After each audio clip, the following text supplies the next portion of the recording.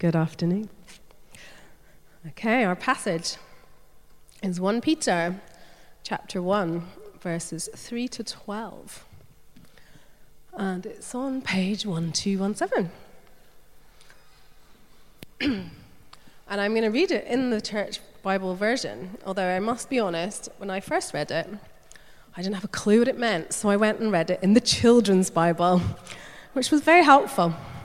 But we'll read it in the NIV now. So, from verse 3. Praise be to the God and Father of our Lord Jesus Christ. In his great mercy, he has given us new birth into a living hope through the resurrection of Jesus Christ from the dead, and into an inheritance that can never perish, spoil, or fade. This inheritance is kept in heaven for you, who through faith are shielded by God's power until the coming of the salvation that is ready to be revealed in the last time. In all this you greatly rejoice, though now for a little while you may have to suffer grief in all kinds of trials. These have come so that the proven genuineness of your faith, of greater worth than gold, which perishes even though refined by fire, may result in praise, glory, and honor when Jesus Christ is revealed. Though you have not seen him, you love him. And even though you do not see him now, you believe in him and are filled with an inexpressible and glorious joy. For you are receiving the end result of your faith, the salvation of your souls. Concerning this salvation, the prophets who spoke of the grace that was to come to you searched intently and with the greatest care, trying to find out the time and circumstances to which the Spirit of Christ in them was pointing when he predicted the sufferings of the Messiah and the glories that would follow. It was revealed to them that they were not serving themselves, but you, when they spoke of the things that have now been told you by those who have preached the gospel to you by the Holy Spirit sent from heaven.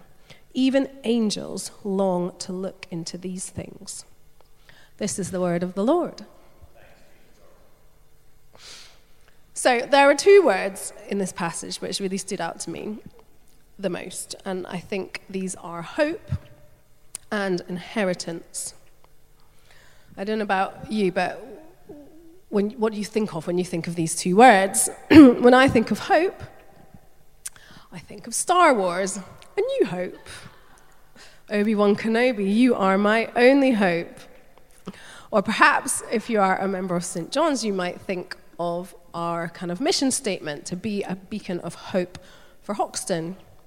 Perhaps you are hopeful that England might win the World Cup, possibly. Perhaps you hope that one day you will be happy. You will maybe get married, have a baby, be successful in your career, own a house, go travel the world. What about inheritance? When I think of inheritance, I think of my grandparents. And my gran, in fact, is still alive. She's 102. And I inherited her organ when she was no longer able to play it because of arthritis.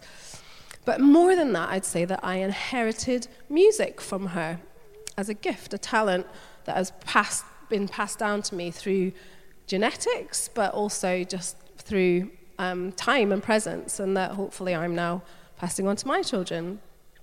Perhaps you've received a substantial or wonderful inheritance from a family member, or possibly one that's more of a burden. Perhaps you've inherited some characteristics from a parent, like the color of your hair, or the size of your nose, or your sense of humor. So these kinds of hopes and inheritances, they're all based in this world. And eventually, they will die with us. But I think the hope and the inheritance that Peter is talking about in this passage is a hope for an inheritance that we will receive beyond life. So let's have a look at the passage. This is a letter written by Peter, or so we are told. Apparently there is much debate about this, but I don't know the answer. So this was a letter that was written to Christians across Asia Minor, which is kind of Turkey today, maybe about 30 or 40 years after Jesus was here on this earth. And this was written to people who were scattered around this region. They were away from their home. perhaps a bit like being in exile, or perhaps a word more familiar to us today, like refugees, because they were living somewhere that they didn't belong. They were kind of at odds with the culture around them. They maybe spoke a different language and they practiced a different religion. They weren't being persecuted as but they would have been kind of really aware of their differences and, might have been subject to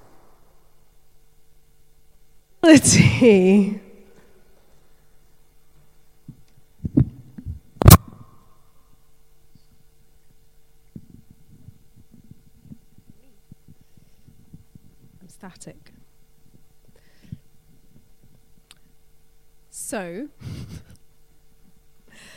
so they weren't being persecuted, but they might have been subject to kind of maybe suspicion, hostility, and I think even in the passage you can hear it a little bit. You've not seen him, but you believe in him, and you can sort of imagine people around them going, what's this Jesus? Who's this Jesus you're talking about? You've not even seen him, but you believe in him and you love him. What's that all about? And it also says that they've suffered grief in all kinds of trials. I think they were perhaps going through really difficult time, in this country that they weren't, that wasn't their home. Maybe going through disappointments, maybe loss, maybe disrespect, maybe intimidation, who knows? But I think maybe a culture that's not that different from the one that we're in today. As Christians, we live in a kind of a secular world where we don't quite belong, where we're a bit different and we don't quite fit in.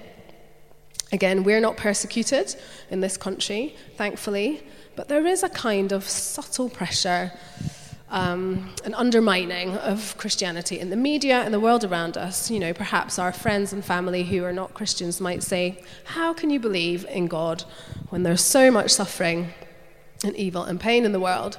And this is a really tough question. And it's hard to explain evil. We can't really do it. It's easier, I think, to explain what it's not than what it is. So maybe evil is the absence of goodness, the absence of reason, the absence of purpose. Maybe it's just random destructiveness. And our non-Christian friends or family might say, but it's all God's fault. Why doesn't God just get rid of evil? But the problem is, if God got rid of evil, that would mean getting rid of us, of all humanity. And they also might ask, well, who created evil? But that's also a bit like asking, well, who created brokenness? Brokenness is not a thing that can be created. If you've got an item that you own and it's broken, that's not how the item was created. The item was created in all its fullness and for its purpose. But the brokenness is not a created thing. And I think the world around us can't really explain evil either. It's not solved the problem, and even if there were no God, we would still have the problem of evil. There would still be suffering and cancer and death and pain and hunger. So, back to the passage. Peter just brings it back to the resurrection of Jesus Christ. It says, in his great mercy, he has given us new birth into a living hope through the resurrection of Jesus Christ from the dead. Because we know that God opposes everything that is evil, and we know that he took evil on, and he won. Through Jesus' resurrection, this was the ultimate victory of God, where goodness and life and love triumphed over evil. And we know we worship a God who has entered into suffering with us, who stands alongside us in it, but who also overcomes it and defeats it. And what does this give us? It gives us hope. It gives us hope that one day there will be no more suffering, because life ultimately conquers death. Goodness conquers evil, and God conquers suffering. And this gives us a sign of things to come, a little glimpse of how things will be one day, when there'll be no more sickness or pain. Justice will flow, the oppressed will be set free. And why? Because we have an inheritance that can never perish, spoil, or fade. You might be poor in the present. You might be going through trials and sufferings, but one day you will inherit a fortune. And because of this, we can have a freedom and a joy because we know how it ends. And we can have hope in our inheritance. Because I really think that we were made to live with hope. Because to live without hope, I think life would become unendurable. I think in my mid-20s, I went through a period of depression, and where I think I experienced a little bit of this kind of loss of hope. I realized that I had lost hope in, the things of this world that I wanted or desired or hoped for, but also the things after. Because if you've got nothing to look forward to, if your future is unknown, both in this life and the next, you will experience despair, and despair is just a lack of hope. But as Christians, we should be a people of hope. If we always remember the resurrection, we will remember that our inheritance is waiting for us, so we can live our life now shaped by that future that we are certain of. And I think as Christians as well, we should also be creating communities of hope. And I think we're doing that at St. John's, where sick people are occasionally healed, where the lonely find belonging, where the homeless find a home, and the bereaved can find peace. These communities of hope show us that love has won. And we are, like Peter says, filled with an inexpressible and glorious joy, for we are receiving the end result of your faith, the salvation of our souls. So, let's be a people of hope, building communities of hope, confident of our inheritance that will never fade, because life has conquered death. Amen.